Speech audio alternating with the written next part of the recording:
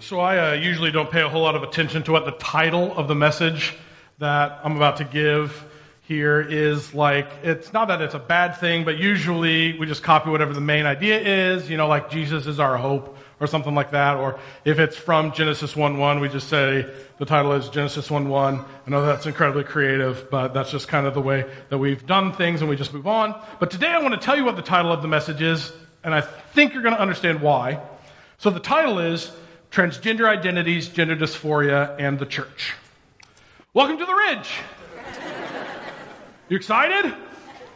Now, if you chose to come today on, this is your first time, I'm so glad you're here, and I think it's awesome that you're here. Also, you picked quite a doozy of a day to be here. And yeah, everybody else is holding their breath too. So, are we really going to talk about transgender identities and gender dysphoria? Absolutely we are, yeah. Also, here's my disclaimer. I usually talk 28 minutes, but it might be a little longer today. That's insult and injury right there. Not only are we going to talk about an uncomfortable topic, but I'm going to talk longer. And I can see it when you turn around and you look at the countdown on the back wall. And sometimes when you do that, I want to be done too. I completely get it. I understand. Now, we're actually in a series that we're calling Beyond a Shadow of a Doubt. This is the last week of it. And we've been talking about these things that cause people, including people of faith, to question or maybe doubt what they believe. So this series has really been trying to do our best to ask difficult questions, honest questions, and to do our best to answer those difficult questions and to address things that kind of cause our doubt head on. So why talk about transgender identities? Why talk about gender dysphoria? So here's my honest answer. We're going to talk about it because it's irresponsible to not talk about it. We're living in a moment culturally where there are so many questions being asked about what it means to be a man, what it means to be a woman, how that intersects with our faith. And these questions actually haven't been asked quite on this scale, I think, in this way before. So I do see the look on some of your faces. And you want to bail so hard right now. You're texting somebody already. You're like, lunch, winky face? Let's go. And I understand. And part of me is like, take me with you. But I think the reason we get so uncomfortable about this conversation is because we know it's kind of a big conversation.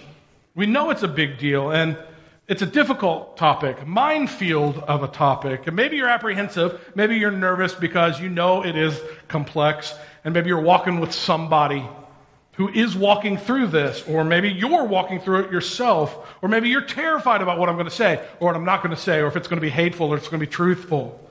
So we're going to start, actually, before we get into the transgender identities part of this, we're going to just get on the same page with some ground rules. Have you ever done an activity where you had to sign a waiver before you started? That's kind of what we're doing. So you go to a trampoline park, Urban Air, Sky Zone or something like that, and they make you sign this thing that says, hey, if you get hurt, it's on you. If you look at someone wrong, it's on you. If you blow out your knee and you're 40 years old, it's on you. It's on you if you're not following kind of the rules. Don't break them. So I thought it'd be helpful to get us all on the same page, make sure that we're being compassionate, loving, and if you're not going to kind of follow the ground rules like Sky Zone would say, it's kind of on you. So let's start with 1 Peter 3:15 to kind of get in this mindset. This is what it says. Instead, you must worship Christ as Lord of your life.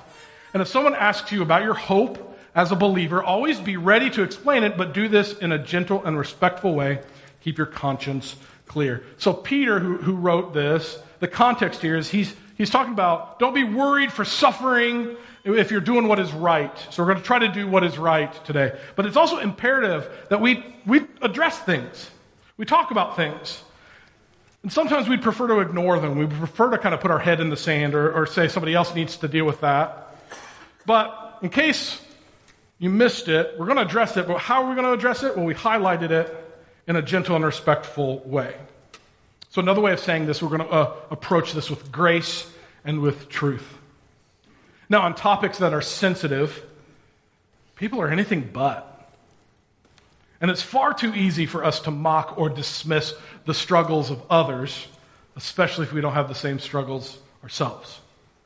So ground rule number 1, we will be gentle and respectful no matter what. And these conversations really kind of become divisive or polarizing, or they kind of melt into an us versus them type of conversation, however you define us and them.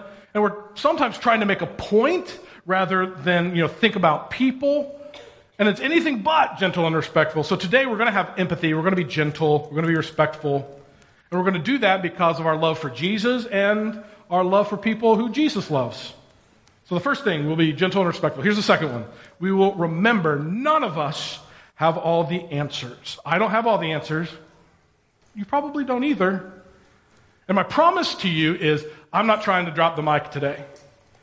I'm not trying to dunk on anybody. I'm not trying to make a point without care. I don't have all the answers to this. I do think that this is a complex conversation. And if you don't think that it's complex, my hope is by the end of today, maybe you start to consider that.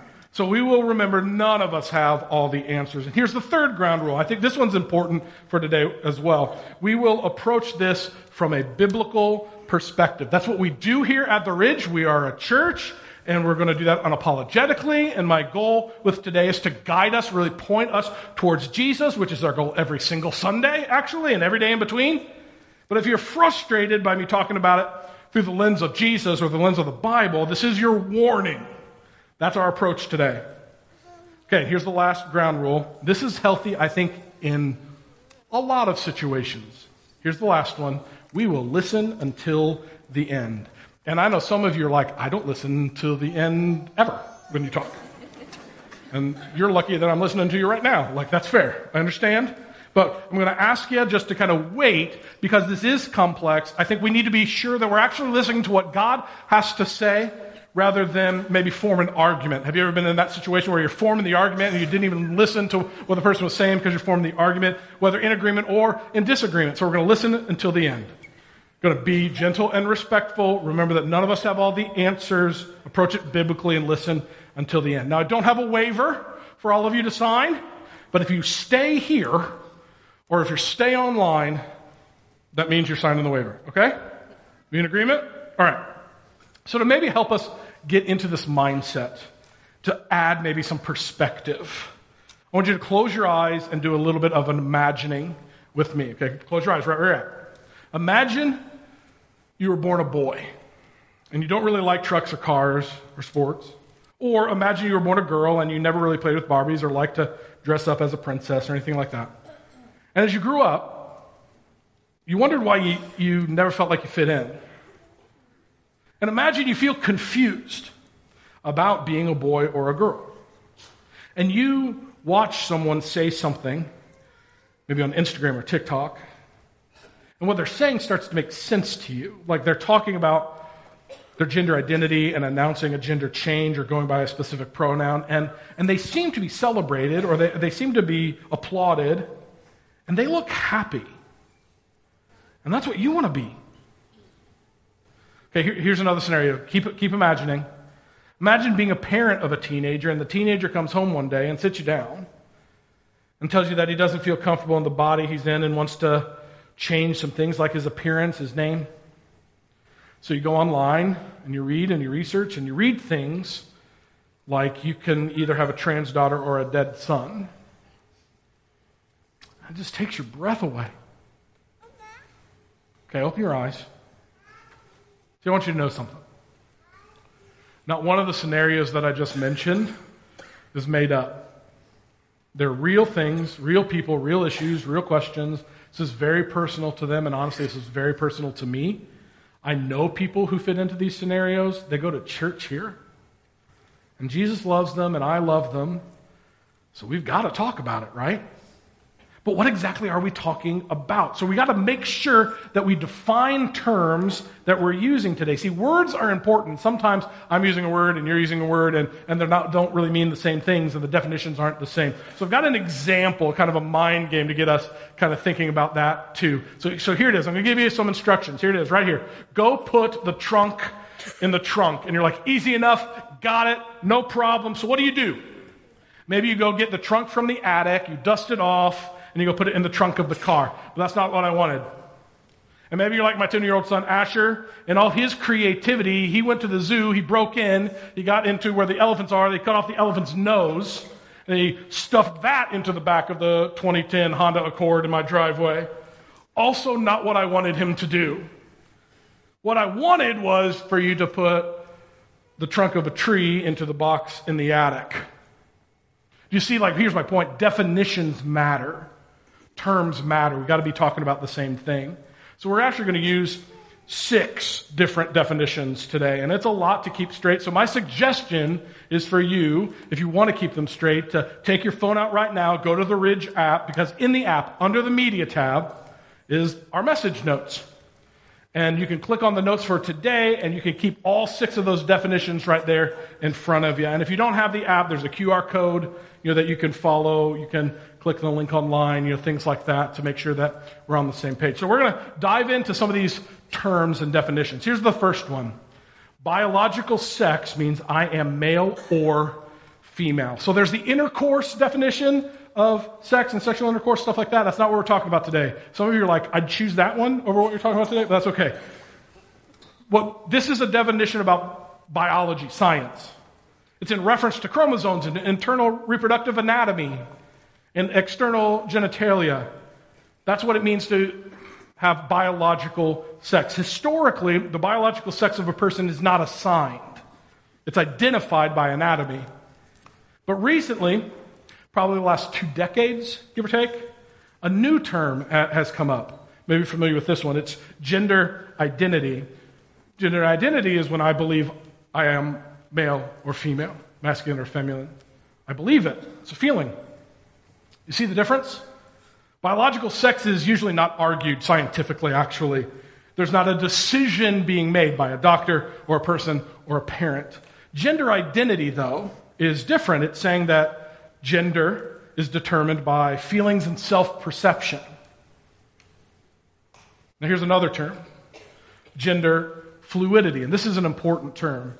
Gender fluidity means that I can move across genders and be non-binary. So there's this progression. It's like it's an either or, and then this is how I feel, and then it's like, hey, I can really kind of move back and forth, fluid, be neither, be both male and female. So if biological sex is I am male or female, this is I can move smoothly between them however I choose. I can go back and forth.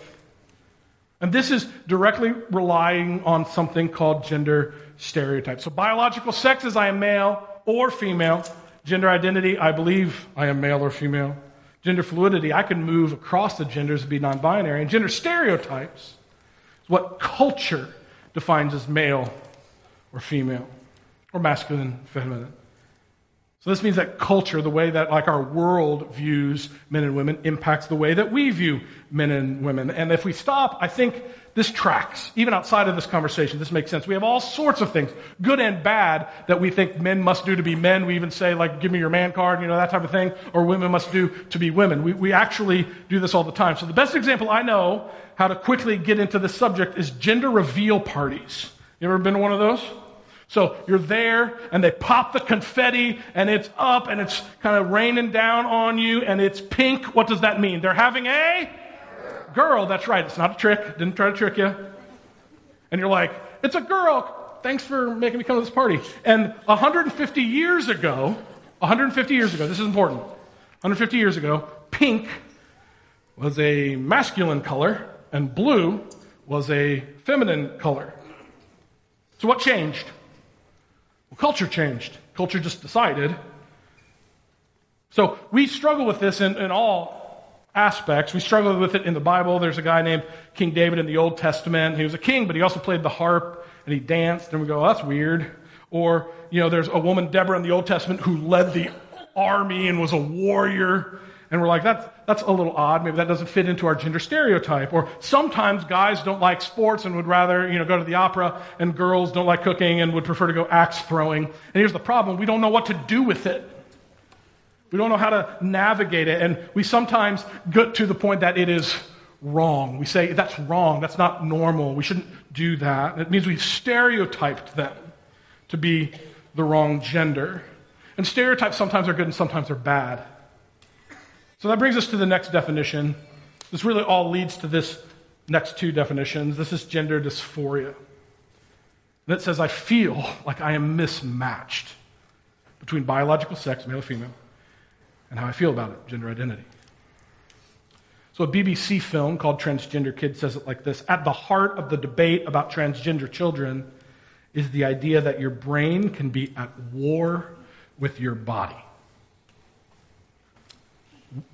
That sounds terrible to me. Your brain being at war with your body. War inside of us. And I think we're all at war, actually, in our mind and body with something. All of us have to interact with this. This is actually how Romans 7 describes it. I love God's law with all my heart.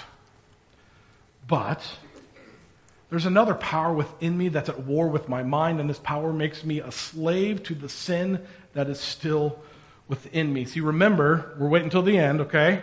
But we're all tempted to live for something else, someone else, or be defined by something or someone else. It's a war in our mind. And the war in your mind might not be about gender or biological sex. It might be about something different. It might be about pride. It might be about food. It might be about lust. It might be about addiction or worry or finances or your family or relationships.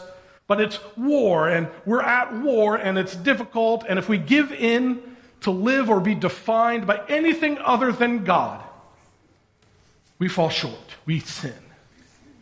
We're at war in our minds, even if we love God and we want to obey Him. Here's the last term. Transgender, which is actually an umbrella term. It means a lot of different things for many experiences of gender identity that do not align normatively with a person's biological sex. So this is actually a little less or a little more, depending on the study you look at. It's around 1% of the population.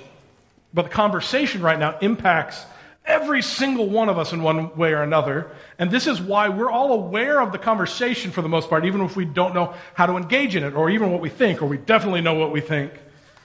So why take all the time to explain definitions? Well, two reasons. I think it's helpful, and I think it's kind to make sure that we're all talking about the same thing, or else we're killing elephants, trunk in the trunk type of stuff.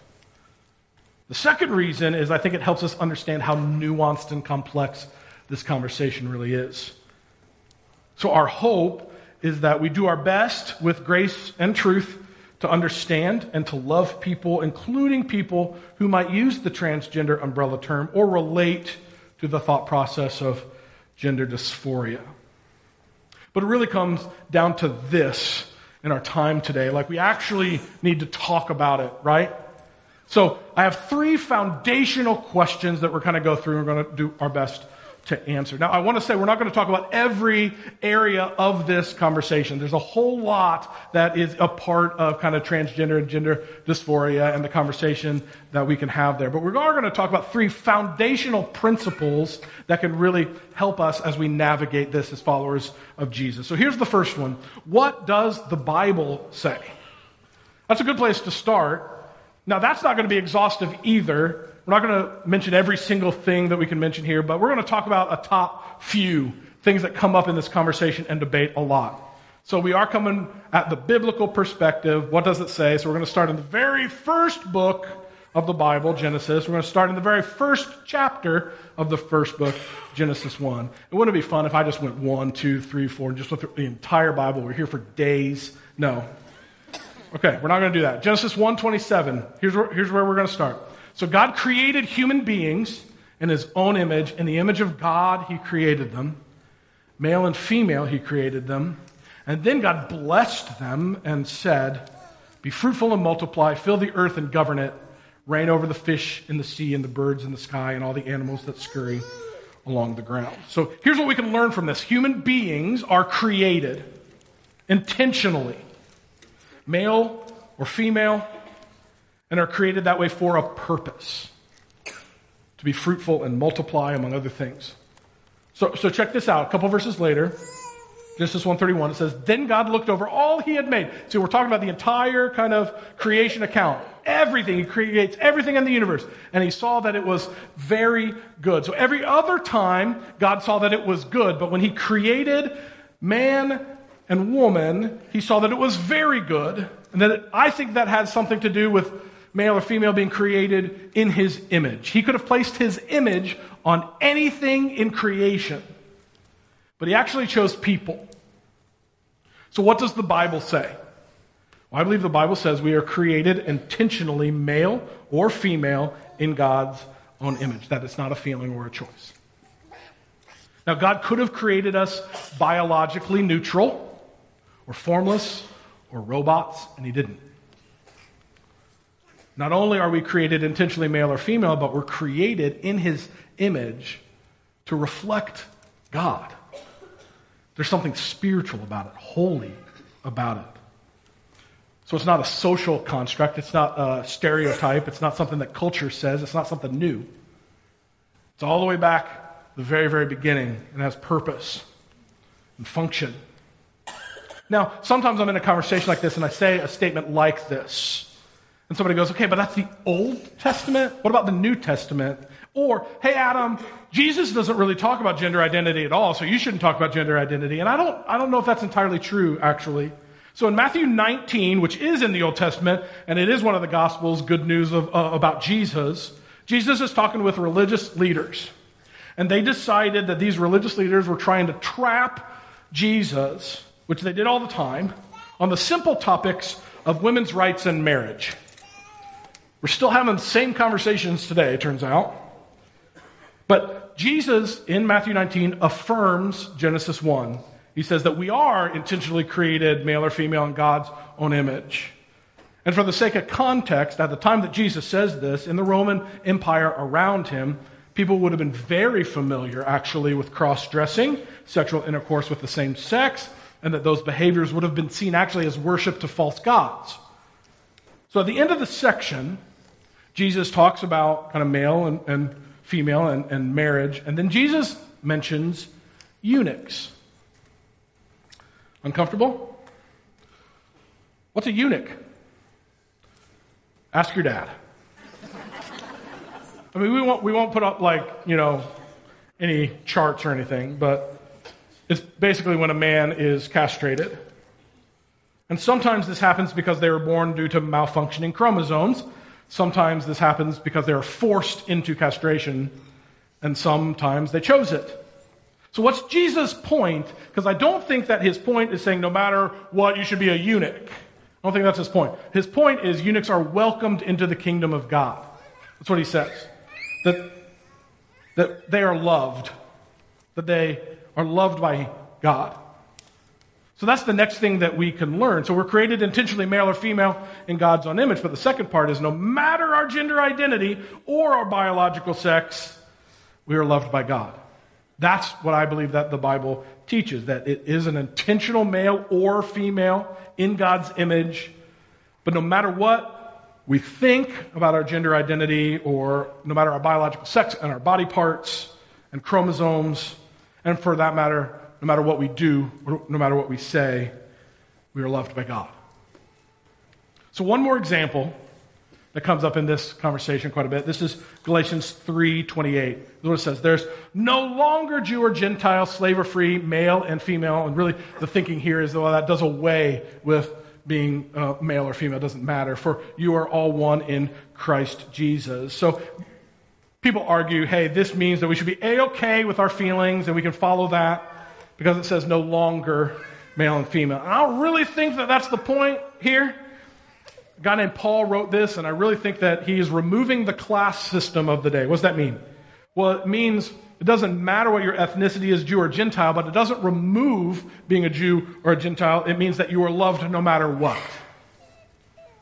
It doesn't matter what your socioeconomic is, slave or free. It doesn't remove that, but it is saying you are loved no matter what. It doesn't matter what your gender is, male or female. What it's saying is it doesn't remove that. It's that you are loved by God no matter what, in Christ alone, and created in God's own image as male or female. So here's the recap of what I think the Bible says.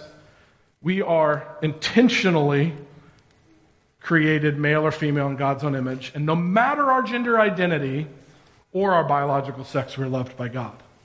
Now that's a quick overview. And there are many resources that you can read. We have some that we're going to share with you later on that you can dig into maybe what the Bible has to say. But I know even when we're talking about it from a biblical perspective, that doesn't always mean the tension goes away. Maybe it even adds to the tension, and you're like, I don't know what I think about this, or I don't know what to do with this, and if you're struggling, remember, we're waiting until the end, right? So there are people here, or there are people listening, or there are people watching online that are still walking through feelings like being a man in a female's body, or they are in the process of transitioning, or they're actively questioning why God would create them biologically one way to feel completely different in another way. So I don't think it's very kind for us to leave it as, this is what the Bible says, good luck to you. So we're going to talk about some of the intensely practical parts of this conversation. So this is a foundational one. This is important. Here's the second question we're asking. What about pronouns? Uh-oh. Here we go. Still holding your breath? You're going to have to take a breath at some point during the talk today. Well, let's take a deep breath right now. Take a deep breath. Breathe in, breathe out. Oh, everybody feels a little bit better. So this is the question I get, honestly, when talking about the topic. I was talking to a friend, and I said, hey, this is what we're talking about at church. And after he got done telling me I was crazy, he said, what about pronouns? First question out of the gate. What about pronouns? And I don't really want to talk about pronouns, if I'm being honest with you, because things get messy, and I don't think they're quite as clear as we want them to be, but I think we need to at least kind of start talking about this. So can I ask you this? Wait until the end, and remember, we're going to be gentle and respectful as possible, but I don't want to be flippant at all. And there are actually really good arguments on kind of both sides of this question, what about pronouns? So here's side number one. Using pronouns is unloving. So stick with me, but here's the thought process. This is someone saying, I want to be loving no matter what, but I would be lying to call a he a she. And lots of people I respect think this. And the logic here is to be untruthful is to be unloving. And the line of thinking might say using pronouns actually does harm or actually deepens a view that an individual is broken and not how God intended them to be. And this line of thinking might say using the pronoun actually affirms something I don't believe is true or healthy or God honoring. So I respect the line of thinking. It makes sense. I understand. So that's side one. And you might be saying, yep, that is me. Or you might want to punch me in the nose. But we'll wait until the end. Here's the second one. Ready? Using pronouns as loving. How can it be either or? Or both and? So here's the other line of thinking. Using the pronoun is also a way that we want to be loving no matter what. And it can be seen as an act of respect, even if you don't agree, or even if you don't affirm the belief. See, using the pronoun could be seen as allowing the other person, the person I'm trying to love like Jesus loves, to decide what they want to be called. And as I treat them with respect, as I treat them the way I would want to be treated, and I use the pronoun, I point them to Jesus. So do you see the conundrum here? Because I actually respect both lines of these thoughts. Grace and truth, both should be a part of this. But when it comes down to what are you going to say, I think it's easy for us to go, hey, I don't know. And I'm sitting down, I'm in a coffee shop, and I'm across from my neighbor, and we're talking about this, and they're saying certain things to me, and I don't know what to do. So I think that there's validity in both lines of thinking, but I'm not going to cop out, okay? See, let's be clear what the point is. The point is love people like Jesus loves them. So let me ask you this. When it comes to pronouns, what do you believe after you've thought about it and after you've prayed about it? What do you believe is the most loving thing to do? And then I would contend to maybe pray about it and think about it again. What do you think is the most loving thing to do, and then act accordingly? See, not using or using pronouns in a certain way cannot be a political thing. The use of pronouns should not be about making a point. It has to be a Jesus thing. So with that said, and with much trepidation, I want to actually tell you what I think. And humbly, I'm going to remind you that I don't have all the answers, and I could be wrong. And not every elder or pastor agrees with me hook, line, and sinker here at the Ridge. And I think that's okay too. But I believe that pronouns and using them in a way that someone would like for me to use them could very well be the quiet grace and kindness that gently nudges them to give this Christian thing another shot. I want to be clear. I still believe we're created in God's image as male or female. And I also don't think me using or not using a certain pronoun changes a person's mind either way. And I want them, no matter what, to follow God's truth. Therefore, I will do my best to treat them the way that I would want to be treated, which is with respect and with love, and to build a bridge rather than a divide. But don't get lost in the pronoun. The main point is love people like Jesus loves them. So the reason, the motivation of why you say what you say or don't say matters a lot. Now there's one more important foundational question, and I saved it for last for two reasons, partly because I didn't want to end on pronouns, but partly also because I think this is a great place to end the conversation. So here's question number 3. How can I be happy? So you see the progression here. Somebody's like, okay, if this is what the Bible has to say, and I want to follow the Bible, that means I don't get the choice, and that's what I want to do to be happy. So how can I be happy? Are you saying I'm never happy in my entire life? And can I pause and say this? We all ask this question all the time. God, in my marriage, I feel like this. How can I be happy? God, in my job, it's so hard. How can I be happy? God, as a parent, I'm struggling. How can I be happy? God, I desperately want to be a parent. How can I be happy? So I think that this answer has to apply to all areas of our life, not just transgender identities. But even before we get there, I think we have to say this. Culture tells us that if we listen to our hearts, then we'll be happy. Listen to your heart, everything gets better. And in this context, listen to your heart, gender identity, and we think our mental health improves and suicidal ideation goes down and we feel happy. And as people are researching and transitioning and gender identity, the results are not saying that it's just all happy and rosy. So how can we be happy? Well, this is what the Bible says, and it's maybe not what we think. This is Romans 12, starting in verse 1. And so, dear brothers and sisters, I plead with you to give your bodies to God because of all He has done for you. Let them be a living and holy sacrifice, the kind He will find acceptable. This is truly the way to worship Him. Don't copy the behavior and customs of this world, but let God transform you into a new person by changing the way you think. Then you will learn to know God's will for you, which is good and pleasing and perfect. So culture might say, listen to your heart, listen to your mind, alter your body. But I think Scripture says, embrace the body God has given you and allow Him to change your mind. Here's how I'd say it. How can you be happy? Well, you surrender every area of our lives to God, including our biological sex and gender identity, which is what we're talking about today. And my hope is, because of a relationship with Jesus, we would all come to see the way we were created, our biological sex, as a divine gift from God, actually, and as a part of the identity He gives us. And I don't know what you're thinking. Some of you might have transitioned and you're feeling attacked or alarmed or confused. And some of you might dearly love someone who is struggling through this, and it sounds like I just said, too bad, so sad. Let God change you. So I want to be really clear, really clear. This is not about politics to me at all. And honestly, it's not really even primarily about pronouns. It's about people.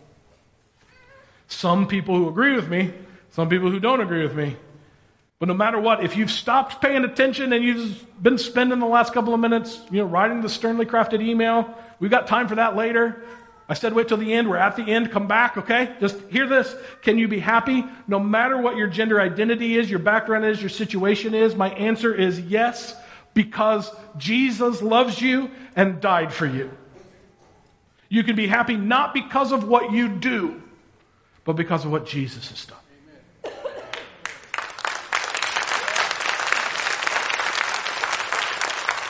Will you be happy in every circumstance? Nope. Sure won't. That goes for everybody who follows Jesus. Following Jesus isn't like following a genie, who magically makes us feel good. Instead, following Jesus leads us closer and closer to the one who created joy and peace and love in the first place. And you can be happy in the midst of figuring it out and in the midst of any struggle or pain or hurt that you have in your life.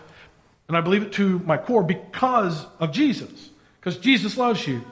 And He created you in His image. And He wants you to surrender it all to Him. Because when we do surrender it all to Him, we've placed our lives, we've placed our identity in the most loving, trusting hands possible. So I want to say this. If you are walking through gender dysphoria, or you know somebody who is, you are loved. And you're welcome here. And we will not shame you or shun you or judge you or marginalize you or look down on you. We will love you. And while we're loving you, we will speak from a place of truth and grace and reality, and with the hope and the belief that God really can renew us from the inside out. We're not defined by who we say we are. We're not defined by who our parents say we are. You are not defined by your feelings. You're not defined by your thinking. You're not defined by who society says you are. You are defined by who God says you are. And the most important piece is this. The most important piece is this. Who does God say you are? God says you are mine. God says you are created in my image. God says you are loved. God says you are valued. God says you belong in the kingdom of God. And I believe beyond a shadow of a doubt that following the one who died for you also means that we can be who He declares us to be no matter what. I'd like to pray for us. Heavenly Father, You created every single person. Full stop. Every single person. You created us in Your image. We look like You. I don't even know what that fully means, but I know it's important. And God, as we enter into the world, the culture, our lives, work, school, whatever, help us live like what You say is true, both in the Bible, about this, about us, that we might live in a way that what You say is true. And that what we might live in a way that in that truth, we would be the most loving people because we understand whose we are and we understand where our identity comes from. We find our identity in You, not in anything else. And as we maybe wrestle with this, I don't know, there are likely people all over the map on how they're feeling, what they think about all this, and that's okay. We surrender all of that to You. We surrender biological sex to You, gender identity to You, pronoun usage, yes or no, to You, our happiness to You. We surrender it all. And we say we are who You say that we are. We will do what You say that we will do. We will live as You call us to live. Thank You for Your love. And thank You for the invitation to be in Your kingdom, a true child of God. And help us look like You, act like You, feel like You, talk like You, walk like You. We surrender it all to You. It's in Jesus' name we pray. Amen.